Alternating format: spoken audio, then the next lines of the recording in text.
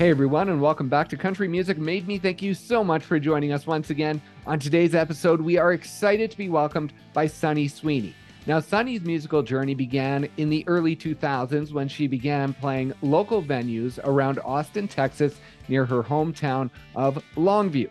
Now, that has progressed into a very successful career, 4 studio albums, with her 5th being delivered on September 23rd of this year, titled Married Alone. We had a great conversation talking about her career and the amazing experiences within it, including 58 appearances at the Grand Ole Opry, which we talked about off the beginning of our conversation, will soon become 60 later this year. So please enjoy our conversation with Sunny Sweeney.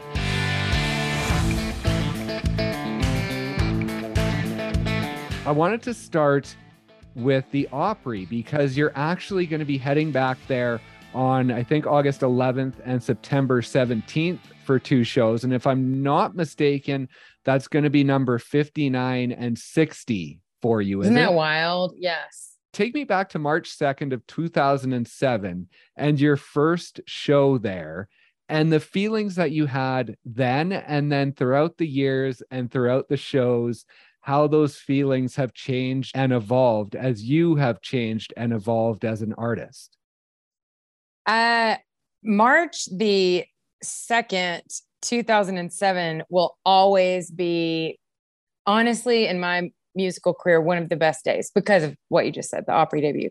But I did that, and Little Jimmy Dickens introduced me, and I have audio of this, and I'm really embarrassed by it, but I was such a wreck. Like, I was such a wreck. And there were like 50 people there from my family and my friends. Like, I'm not exaggerating. And they all came up there, to Tennessee, and bought plane tickets and hotels and all that. And I was only doing like one song. And for some ungodly reason, I chose to do the fastest song that I have. And it requires a lot of breath. And I was already like nervous and out of breath. So I made it through like one verse, maybe half of a chorus. And I like start hyperventilating. Like, I'm not exaggerating. Like, really? Wow. Yeah. And I lost it. Like, I just started jumping around saying I'm on the Opry. Like, I literally have audio of this, and in confidence, sometimes I may play it for you, but I'll never like post it publicly because I cannot believe that actually happened. Oh, wow. But anyway, there's a picture of me when Little Jimmy came back out. There's a picture of me and him, and my hands are up in the air and my eyes are like kind of like going different ways. And I'm just like screaming like, ah, like that. But it was a really bad mid facial expression photo. Right. And like most people would probably be really embarrassed, but I actually have it framed because it was a really embarrassing moment, but also it was like one of the highlights of my life. And so when I walked off the stage, they were all standing there, including the general manager. And they were all like kind of a little bit like teary eyed too, because they like saw, I guess, how excited I was or something. And I was like, I'm so sorry. I screwed it up. And I'm so sorry and whatever. And then the general manager said, it's okay. Next time you'll get 2 songs. So maybe you'll be able to catch your breath by the second one. And then I started crying again because I was like, there's going to be a next time. So it's pretty crazy that I've ever gotten to do it again. But they let me come back. They still let me come back. And so heading into number 60 later this year, like, is there ever a worry of it becoming normal, or is there never a time that would ever happen? Not for me. I mean, I've had, we get to have 2 players on there every time. And I remember about, I don't know, 10 years ago or so, I took this guy on. It was a band member of mine. And I've actually never been pissed at the Opry. Like, I've never been like upset about anything. And he was standing side stage. And mind you, I could have chosen someone else out of my band to go with me. He had made a big deal. Like, I want to go. So, he said, as we're about to walk on stage, I said, oh, are you so excited? Cause I'm like, literally like still right now, 16 years later, I get nervous every time I go in there. And I looked at him and I said, are you so excited? He goes, it's a gig. Oh, And I was like, wow. I literally, if I would have been able, had 10 more minutes, I would have been like, then get the hell out. You know what I mean? Yeah, for So, sure. it was just kind of rude. And I thought like pretty unprofessional of him to say that, but, but that doesn't change how I feel. I still get super nervous and the backs of my knees get sweaty and my back gets sweaty. And I'm like, oh my God. And I think what it is, I've nailed down the fact that like, I don't want to embarrass myself on a stage that so many people that I look up to came before me and, sang on that stage. So I don't want to do anything that's going to, you know, tarnish what they've left. You know what I mean? So I try so hard to do what I feel like is the right thing to do at the Grand Ole Opry. So Yeah, that's amazing. And another show that you have coming up in October is at the O4 Center in Austin. Now, Austin is sort of the closest city center to where you grew up in Longview, Texas. And so talk about that history. I wanted to talk about that venue, the O4 Center, being just down the street from the Carousel Lounge and also North Burnett Road, which is has you some have done history your for research, you dude. within this career. And now, so going back to Austin, first of all, just talk about what it means now to still be able to play shows close to home and, maybe have family come out and the feelings that you get. Well, okay. So first of all, you really have done your research, like really, really well. And thank you for that. Absolutely. So Austin is extremely important to me in the fact that that's where I started and that's where I basically made a life choice. Like I made a huge life choice there. And there were some really, really, really like shitty gigs that I played there, to be perfectly honest. And um, that being said, I cherished every one of them. And when I can look now at my life and compare it to, the early 2000s when I started doing this, playing those like literally like Mexican restaurants or grocery stores, I'm not exaggerating. Like anywhere I could play, I would play. And I played about 7 nights a week, usually. Wow. And usually they were like, 3 to 4 or 5 hours. It just depended on like which venue it was. Right. And so Jenny's on North Burnett and then and Poodle Dog was right up the way. And Yep. the Poodle Dog was literally probably, well, I would say for sure, actually, the best years of my life were in that bar. Like we built it from absolutely nothing to where it was packed every Sunday night from 8 to 11. We would play there. And it is still, they've changed the name of it now to the Aristocrat, but it is a cinder block building. It did not have barely any air conditioning. I don't think they took credit cards. It was just a dive bar, and Right. basically I was like, well, I want to play there. And everyone was like, really? And I was like, yeah, I want to play there. I feel like it's something that doesn't have a stage. You're standing on the floor. Right. And there, you have to pass the tip jar to make money and stuff. And it just ended up being like a really positive time in my life. And I remember, I got a record deal when I was playing there at the time. It was like in the middle of all that. And, Oh, okay. my last gig there correlated to my Opry debut. And I can't remember the exact dates, but I remember I think it was Jim Caligiuri. He's a writer in Austin. I think it said, and I have it somewhere, but I could probably find it, but, it said, it's very seldom that an Austinite can play the Poodle Dog on a Sunday and the Grand Ole Opry on a Friday or something like that. Right. And that was the title of the article. And I think that's when something like clicked in my head where I was like, oh my God, I'm playing the Opry, and I had already, my Poodle Dog time had run its course. I think I did it like for 3 or 4 years. Like it was every Sunday. Oh, wow. I don't know. I think I maybe missed like 2 Sundays and, Wow. and my whole week centered around that place. But, so anyway, yeah, I would play there and I would play at Jenny's Little Longhorn when Jenny was still there all the time. And, she's the lady that, obviously Jenny. And, Yeah. And then I made so many of my friends at those venues. Like, just there's a group of Austinites called the Dancers, and like the dancers would all, if you got the dancers to come to your gigs, then you were doing okay, because then your bar was packed. You know what I Oh, mean? okay. So I went to like all the venues I could find where the dancers were at, and would be like, "Hey, y'all should come to my gig." And so the dancers started showing up at the Poodle Dog, and everyone's like, "Holy shit, dancers are here!" Like at the Poodle Dog, it's like just a dance, not even a dance floor. It's literally a dive bar. And anyway, it was just like a really fun time in my life. And looking back, so little stress. I had Right. no Yeah. idea. I had no idea, because at that time I remember thinking like, "Oh my God, I'm so stressed out." And like, I wish that was my level of stress. Now, and anyway, it's just been very eye-opening. But then, so you mentioned the O4 Center, and this is what's funny about that. I grew up in Longview, and there were two guys that I knew that did, or no, three that did music, like that were in bands, like in high school and college. Oh, okay. One is Monty Pittman, who is Madonna's guitar player now. And then one is a guy named Chris Sheehan that was in Monty's band, My Remains. And then Todd Metter. And Todd Metter was like this other guy, and he dated a friend of mine. But those were the three like musicians that I knew. And I always remember thinking like, "Oh my gosh, they're so cool." Like, they're just like, I don't know. I just thought they were cool. And Right. Yeah.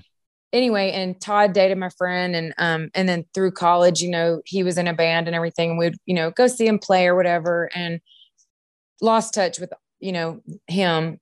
And about a year and a half ago, I guess, I get a message from him, and he's like, "Hey, I just got involved with this venue in Austin, and I'm going to try to get you to play there." And I was like, "What?" I was like, "Are you serious?" And so I'm always a little hesitant to play like a friend's venue, because then if it sucks, then you're kind of like, I don't want to come back here. Right. Yeah. So anyway, we played there. It was so cool. And I'm so proud of him, like just as his friend and someone that, no, it's a church that they basically use the like church part as the venue. Oh, wow. Like on the weekends. And, the sound is really good in there. The sound guys are really good in there. Todd has like set it up to where, cause he's a musician. So he was on the road. So he knew like we needed a green room with air conditioning. We needed an easy load in with no stairs. We needed, snacks. We needed food from the place next door. So he like took total good care of us. And, it was just really great. I'm so proud of him. So we're actually doing, after we played there that night, I said, my record's coming out in September. I'd like to do my record release here for my Okay. Austin record release. So that's what we're doing in October, because it comes out September 23rd. And then we are going to start our tour. And so that first week is when we're ending up in Austin. Oh, okay. And so I'm really excited for him, because it's such a cool venue. And coincidentally, there's this Christian author that I love named Jen Hatmaker. She's a very progressive, very, just a very progressive speaker. And like the things that she talks about and says and believes in are very in line with the way that I think about pretty much everything. And so Todd knows that I like her, I guess. And so he swore to me that he would get her like, to come to this gig that we're doing in October. So about once a month, I'll send him a message and be like, "Hey, you still cool with getting her to come?" And he's like, "I got confirmation. She's going to be there." And I was like, "Oh my God." So I like told everyone, but I know that we'll be friends. Like, it's just like, we have literally the same personality. And I love her humor so much. And I love her views on life and just on living and everything. And so anyway, it's a good person for me to be looking up to. I feel like I just really like her a lot. And anyway, so I'm so excited about that gig particularly. Yeah, that's amazing. And now this musical journey, like there's so much I want to talk about, but I know we would be here all day if we were to talk about all of it. So I want to talk about the beginning a bit, because growing up, playing music wasn't a focus for you. Your stepdad, Paul, he played guitar. He wanted to teach you. You never had an interest. Then you went off to college. You got a PR degree. and then you moved to New York to pursue acting for a bit. And then it's when you moved back that you wanted to dive into the guitar. And that's where I want to sort of talk about, because that's when you went to your stepdad, Paul, and said, okay, I want to learn the guitar. And he taught you, and that was the beginning of your journey. And then I also saw that in August of 2019, for the first time, he got up on the stage with you and actually played with you during a gig. And so talk about that journey, like without, like I say, talking all day, but just the beginnings of that and how amazing that was to have him there. And then what it was like at that show to have him play with you finally. It was pretty awesome to be, and I don't even have another word for it. He did try, like him and my uncle, a couple of my uncles, and then a couple of his friends would all sit around and listen to like bluegrass, which I always loved bluegrass music. But when they started playing it, I thought like, oh my God, this is for old people. Like, I cannot believe these guys just sit around and play this all the time. How boring, like, right. Yeah. I was 10 or 12 years old, And, so fast forward, I went to college and then realized quickly that I was not cut out for the, working for someone, getting up early, and I had to figure out something, I did it very briefly and it wasn't for me. So I was hell bent on finding a way to make a living. And I knew I wanted to get, I got a PR degree. I wanted to do entertainment PR. That's what initially I ever wanted to do. Oh, okay. And I wanted to be like an entertainment publicist. And so, I did a little bit of interning for that stuff. And it was so interesting to me. And so anyway, I didn't end up with that job after I got my degree, because evidently it's a little harder to get that job than you think. And you usually need to work for yourself, which I didn't have the first clue of how to do, a company, or I didn't think I did. Right. Anyway. And so then I started working for Lone Star Music.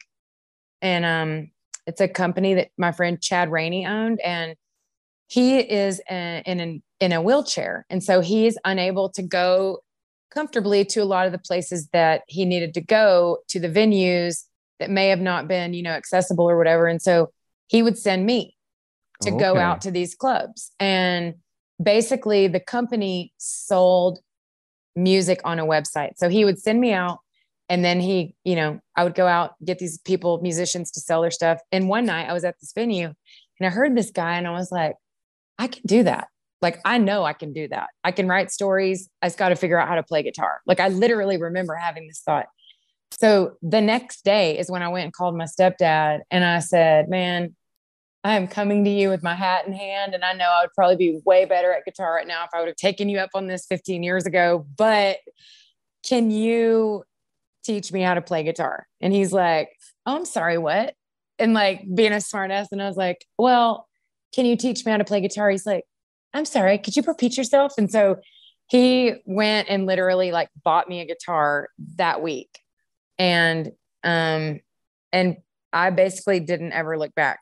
And I made like a commitment. I said, I'll make this. I don't know how. I don't know if I'll be good at it. I don't know if anyone else will think that it's worthy of any time or whatever, but I'm doing it. Like this is where my heart starts beating fast, like, right. Yeah. This is the only thing that's ever given me any like real joy in my life. And so I was like hell bent on making this work. And so coincidentally, I was going on a family vacation with them that week. We were going up to ski somewhere, and I sat in the back of a car for, I think it was a 20-hour drive, and played the 3 chords that he taught me, literally for 20 hours. Really?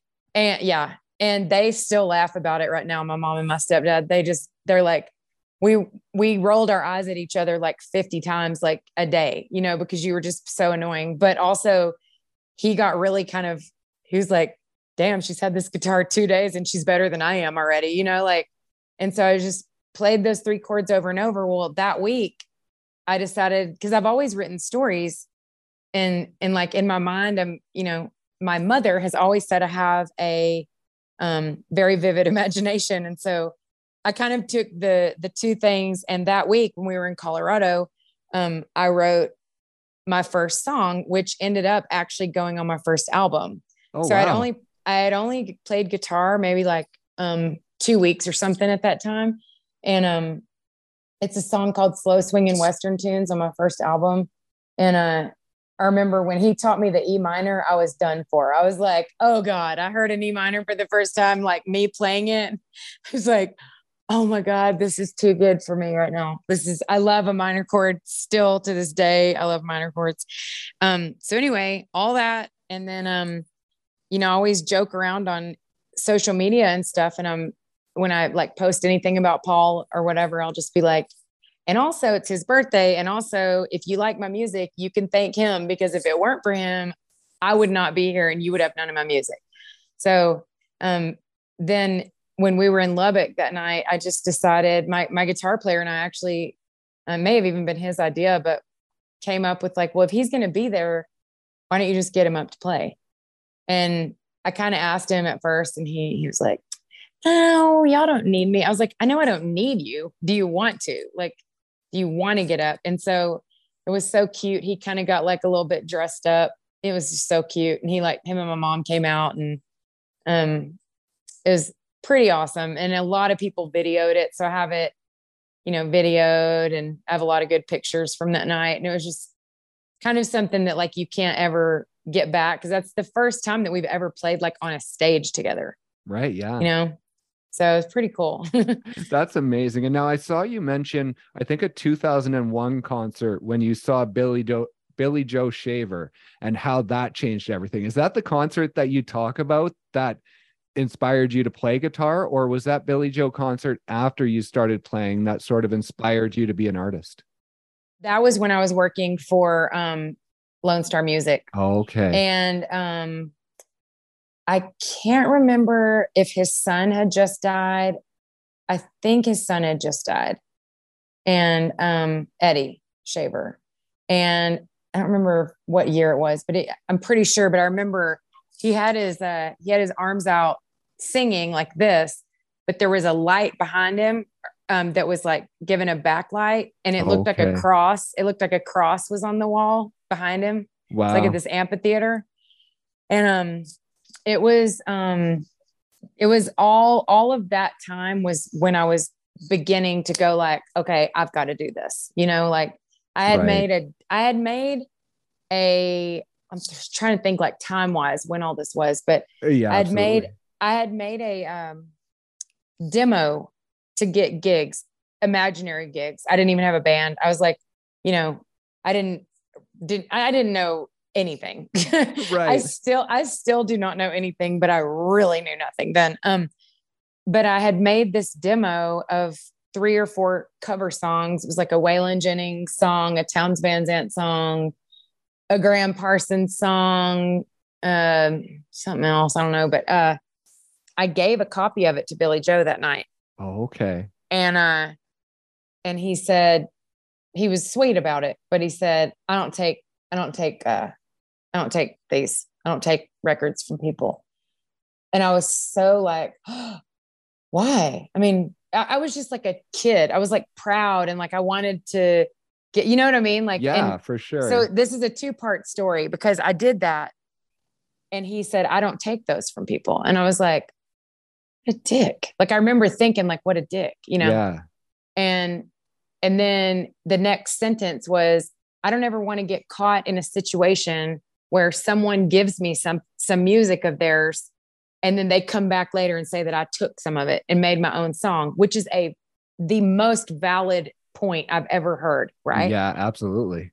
So now, that happens quite a bit where people, give us music and stuff. And I literally think of Billy Joe every single time. And I'm a little cautious.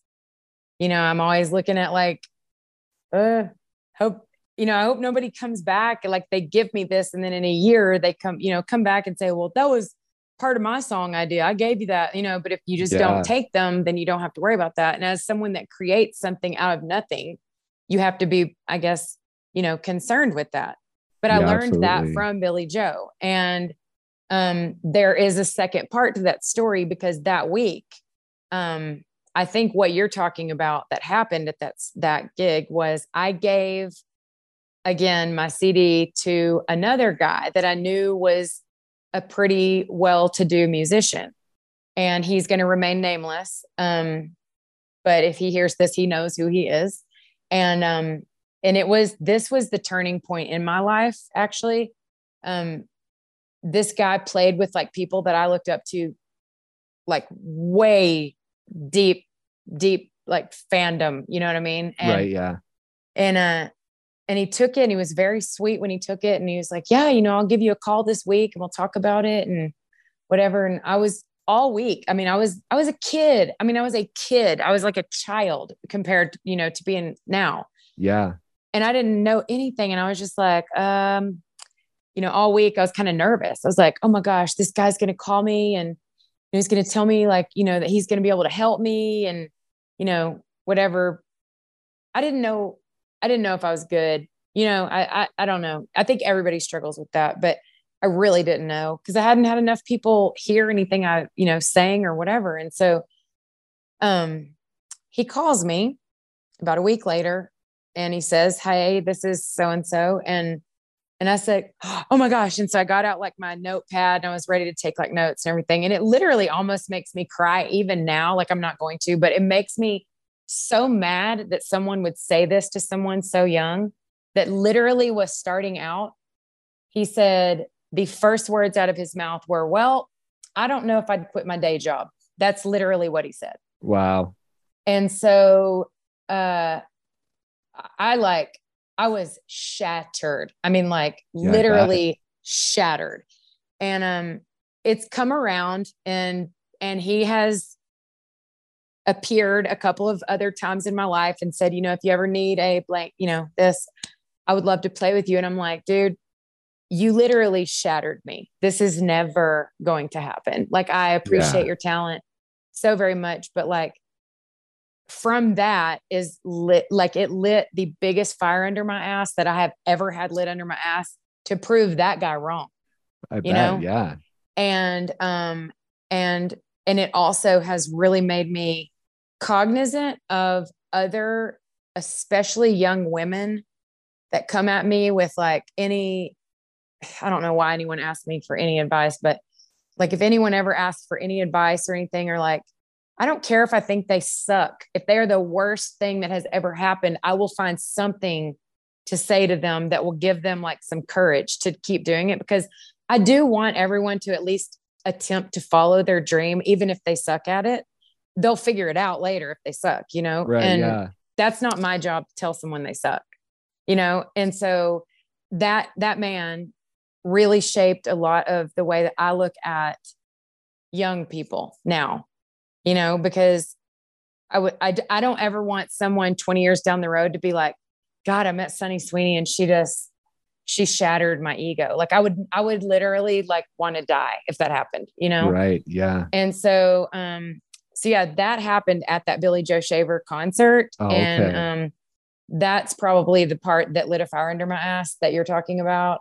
Yeah, absolutely. And within this career for you, the success that you've been able to find, like you talk about supporting other females in the industry. I was talking to Jenny Tolman recently, and she talked about an experience with you that when she was young, she would listen to your music while getting ready in the mirror. And then later on in life, you were working with her husband, David, in the studio. And you were like talking to her on the phone and you were telling her how you were doing your makeup in her mirror, listening to her music. And just how excited she was about that. And so within this career, are you able to internalize the success that you've had and the career that you've had within it? So I am. I feel like a lot of times it has to be pointed out and I have to be reminded of it. And whether that's by my mom or my guitar player is really good at that. And my mom is really good at that. Like if it's like, okay, so if you have one tiny good thing happen, then the next day you can still be like super stressed out and like upset or having a bad day, or everybody's got bad days. Yeah, absolutely. But I feel like if one little thing happens, it doesn't make as big of an impact. But then like my mom can come back and be like, no, what about this, this, this, this, and this? That's 5 good things. And then it really, it makes like a dent, you know what I mean? Where you see progress that way, where when you're in it, when we're out here on the road, like right now, we've been out for 30 days. I mean, it's almost stupid. Like it's almost stupid, but we love it so much. And so we're on a 1-day off deal now, and then we'll drive home for a couple days. And then probably next week is when I'm going to start looking back through my Instagram and my Facebook messages and reading some of these people that, you know, may not have come over to the merch table to tell me anything or say hi or whatever. But sometimes I get these amazing letters and like messages from people, and it completely relights the fire under me sometimes to know that anything that I've ever done even affected one person. And this one girl in front of an entire table of people the other day came up to me and said, kind of jokingly at first, she said, "Girl, you made me divorce my husband." And I said, okay, well, you're welcome. I mean, what do you say? You know, like, do you say you're welcome, or do you say, "Oh, I'm so sorry"? And she goes, "Oh no." She goes, "He beat the shit out of me." She goes, it was my kids next. And she said it in front of an entire table of people. Wow. And that's not what my song is about. My song Stains Worse Than Leaving is not about that. You know, it's about leaving a marriage, but it has nothing to do with anything domestic at all. But it affected her in a way in which she felt she needed to get her kids out of this line of fire, basically. And right, yeah. And so I got like cold chills when she said that, because I remember, it's weird because it's like, I guess I don't have kids, but I guess it's like when you have a kid and you remember the day your kid was born, you know, like, I know that sounds so stupid because it's a song, not a kid, but like, I remember the day we wrote that song, and we were at Radney Foster's house, and it was freezing cold outside. And I have no idea why we're sitting on his porch, but it was like a screened in porch, and it was so cold. And we wrote that with me, him, and Jay Clementi. And I was in the throes of a really bad divorce. And I just, you know, I was just having a hard time. And, you know, but there was nothing at all, nothing about like what she was talking about. Nothing. Right. Like yeah. that. So she has no idea what I was thinking when we wrote that, you know? And so the fact that she could take anything from that to remove herself from that situation, and I was able to give her any courage to do so. And maybe it saved her life. Maybe it saved her kid's life. Maybe it, you know, maybe she's married to someone else that does that. I don't know. You know what I mean? But like the fact that she was able to make any decision based on something that I created literally out of thin air and related to in any way, shape, or form, to me, that means that we're doing our job. That's like why I love music. I love music because I feel like if I can feel anything coming from the person delivering the song, then that's what makes me like it. You know, that's why I love older music, because I feel like the stories were there. You know, I remember, I've told this story 1,000 times, but I remember when I was little listening to my stepdad's record player. Yeah. And he had that I'm Not Lisa, Jessie Coulter record. Oh, okay. And I remember watching her name, and it, you know, it's on the record. It said Jessie Coulter, I'm Not Lisa, over and over and over, circling. And I remember just sitting there listening to her. I didn't know anything about her. And I just remember thinking to myself, wow, this woman is really sad. Like that's, you know, and now as an adult who's been through so much, you know, crap and lived a little bit, I can relate to that song on a 1,000% different level now, you know? And so I just think it's really, that's kind of the goal of music, is to make anyone feel something from what you're creating. Yeah. And I wanted to dive into that a bit because I saw the new single, the song Can't Fix Everything. You had mentioned that music may be able to transport us to the past, but can never fix it. And I thought that was an interesting quote, because the traveling back to the past part, I've never really thought about it. But when I'm talking to musicians are very much focused on what's ahead. I find it's difficult for musicians to look back at what they have done. And so I found that quote interesting, because as a musician, you're creating music that you want to affect people and bring back memories for them. But as the musician yourself, you find it very hard yourself to look back on memories. So just talk about sort of that balance there, that interesting balance. Well, so that particular song is basically like, you know, if you're having a bad situation in your life, say that like your parent dies or something, or, you know, or you're going through a bad breakup or whatever.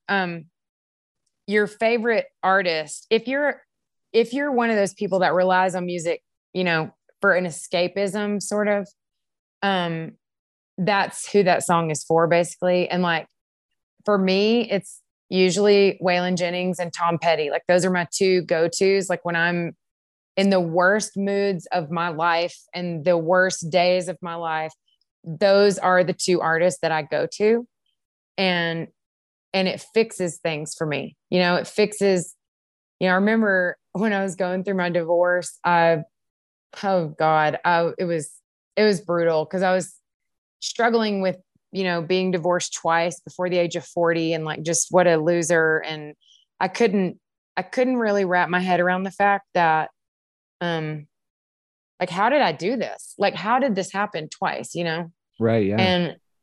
And I was sure that the second one was going to work, you know, and it just didn't. And I would have never done it again had I not thought it was going to work. And so I remember I had moved out and I was sitting on my couch, so lonely. I was just like, I remember just being so sad. And my dog was sitting on my lap, and I was listening to Wildflowers, the whole album, just over and over and over and over. Like, I mean, I'm like 10 or 12 times. I'm not exaggerating. Oh, wow. Yeah. And then the whole day was gone, you know? And I just sat there, and then I realized the day was gone.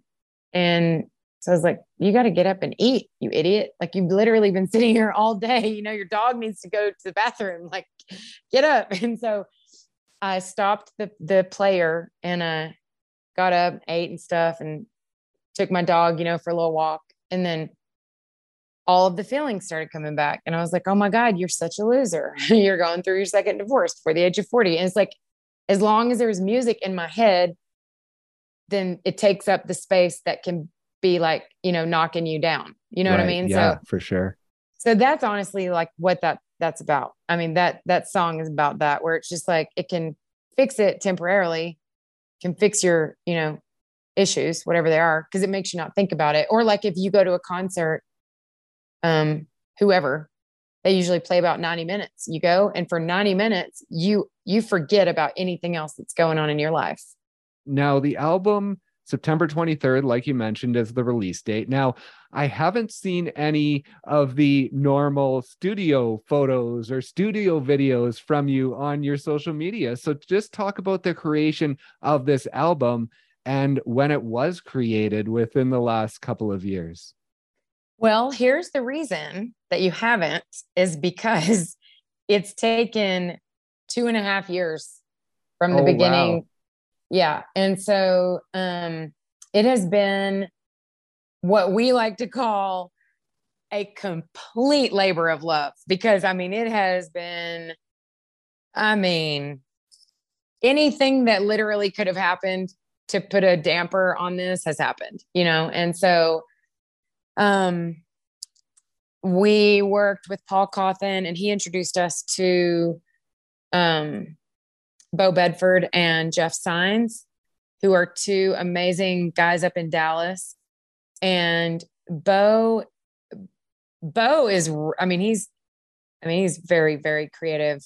And Jeff is a really good, they jokingly call him the tone god, because like, he gets really good tones in the studio. And so anyway, we worked with them. We like fell hard for them. You know, all the people we were working with, we just like loved working with them. And then we had 10 songs recorded, and everything was just taking long times. Getting the mixes, getting anything done was really just, it was just COVID.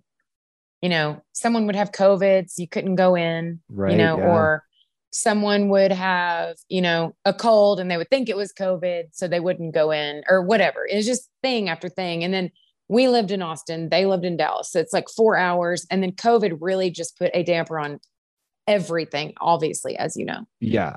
So that was in August of 2020. And then in like June of 2021 or in May, we were going to get the album mixed finally, like almost a year later. And Jeff was going to mix it. And 6 days before he was supposed to start mixing it, he got electrocuted.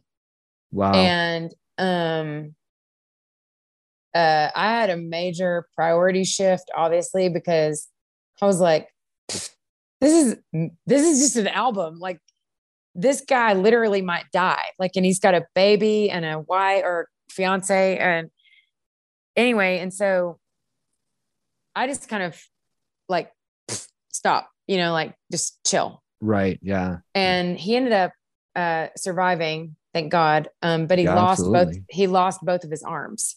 Oh, wow. And yeah. And so it was a pretty big turning point, like emotionally for anyone. And we barely knew him, but he had affected us because he's just the nicest guy. And like, everybody just like felt so much, you know, pain for his whole family. And like this community that they have up in Dallas was mind blowing. Like they had all this great stuff, fundraisers and stuff. Anyway,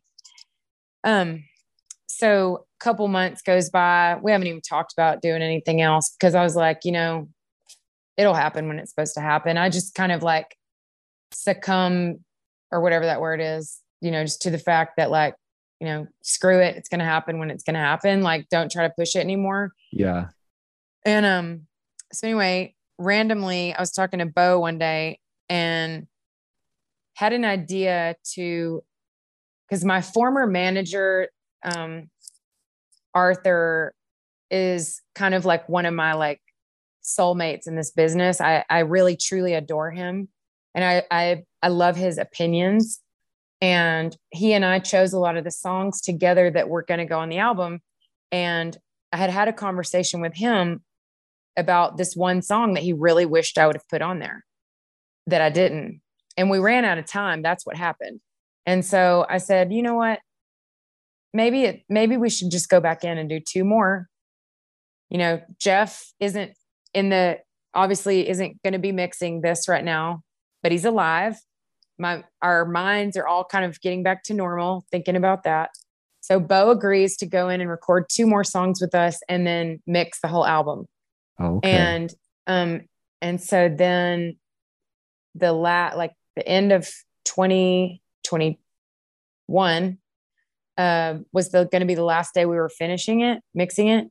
And we went up to Dallas the night before, and Bo called me and was like, hey, I'm going to be late tomorrow. And I remember being kind of mad because I was like, damn, we've got 1 day here, like to finish this. And we've got 12 hours blocked off in the studio. We have to finish everything we have to finish, you know? And I remember just being kind of annoyed. And I said, well, okay, when are you going to be there? He's like, I don't know. I'll probably be about an hour late. And I was like, an hour? Like, I'm freaking out, you know? And I was like, okay, well, I'm going to go get coffee. Like, do you want any? He's like, yeah, grab me 2. I was like, and now he's going to need 2 coffees? Like, you know, like, so we go and we get our coffee and we get him his 2 coffees. And we went in our last day and he had brought Jeff. That's what was taking so long. Oh, so wow.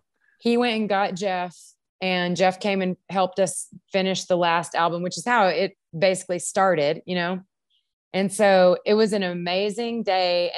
And basically from that, I think that was like in December or maybe January of this year or December of last year. I can't remember, but anyway, it was pretty amazing. And we tweaked everything how we wanted it. And I think everyone that's involved in this album is like, you know, very happy with how it turned out, and everyone's happy with their parts, and everyone's happy with, you know, how it ended up. And it ended up with Jeff being there too, which was cool, you know.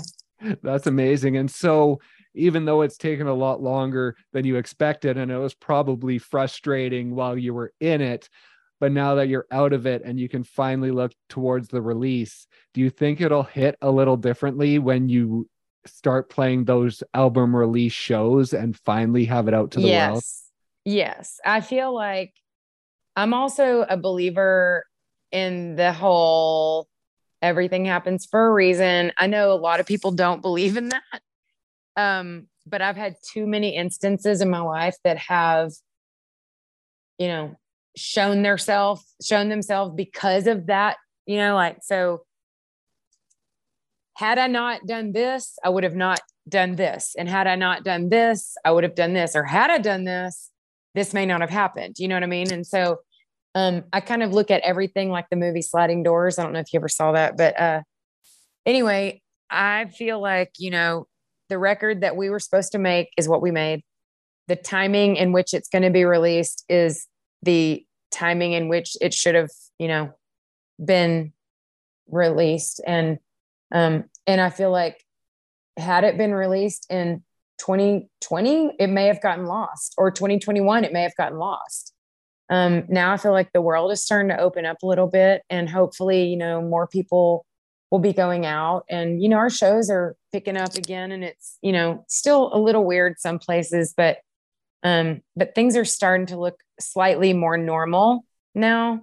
Yeah. And it's feeling a lot more normal now, you know, and I guess we've been playing a couple of the new songs live, but not, you know, not all of them. And for the record release shows, we're going to do way more of them, and it's going to be pretty dang fun. Absolutely. That's awesome. Well, September 23rd, Married Alone is the album. And now, before I let you go, we can't leave without talking about I don't know if it's lifelong, but it looks like it's been a lifelong infatuation with Tom Selleck. Tell me about this. It's all over your social media from way back when, and I don't think you've been able to meet him, even though you've tried very hard, but just talk about this infatuation. So it started when I was like, probably, I mean, a child, like I'm talking like young. I don't know how old, but like when Magnum PI was on. Yep. And it just, my mother and I both thought he was the most handsome man that we had ever seen in our lives. And so, you know, he's really tall. I don't know if you know that. And so, yeah, he's like really tall. Oh, okay. And so, my mom and I would always be like, you know, as I got older, ooh, he's a tall drink of water, you know, like just so hot. Like this man is just so hot. And then he would like appear on all these, like he appeared on Friends. He was Richard, you know, on Monica's boyfriend. And then he was in 3 Men and a Baby, and all these like he was funny and, you know, good looking. And, you know, it's just the whole thing. He's like, it's almost like he's like an enigma. He like, does he really even exist? I don't know. Then I found out he owned an avocado farm, which I was like, oh my God. Really? Oh, wow. Yeah, I didn't know that. In California. And so, anyway, I've never met him, but I did do a gig once, and this woman that was at the gig did the same thing you just did. She said, I know you love Tom Selleck, and I could probably get you a signed photo, you know, by him. And I was like, oh my gosh, please. Yes, I would love it. So I got a signed photo from him, and it said, "Dear Sonny, much obliged, Tom Selleck."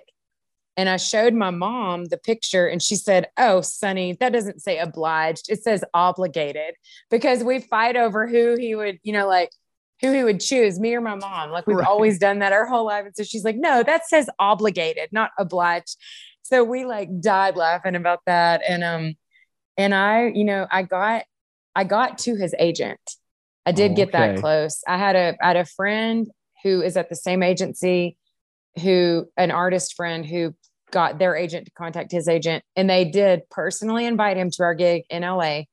He was unable to come, but do not think that I'm not going to keep trying. Because I mean, I have got to meet him. I have to. It has been, I mean, a 30 plus year, some kind of obsession, and completely harmless, although he probably knows and has a restraining order. That's probably why he won't come out to a gig. Can't break his own restraining order. Yeah, we just like him. We think he's cute. Me and my mom do. And if you were able to meet him, do you think it would be similar to your first performance at the Opry of how it might go?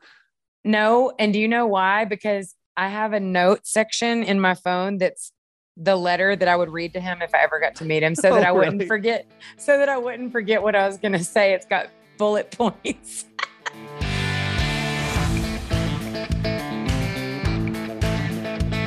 Thank you so much once again for joining us, and thank you to Sunny for stopping by and sharing her story. Be sure to check out her new album, Married Again, on September 23rd.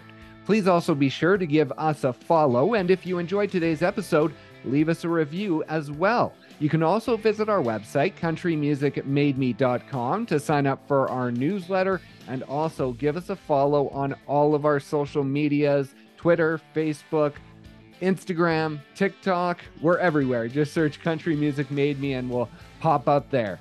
Thank you once again so much for listening, and we'll see you next time on Country Music Made Me.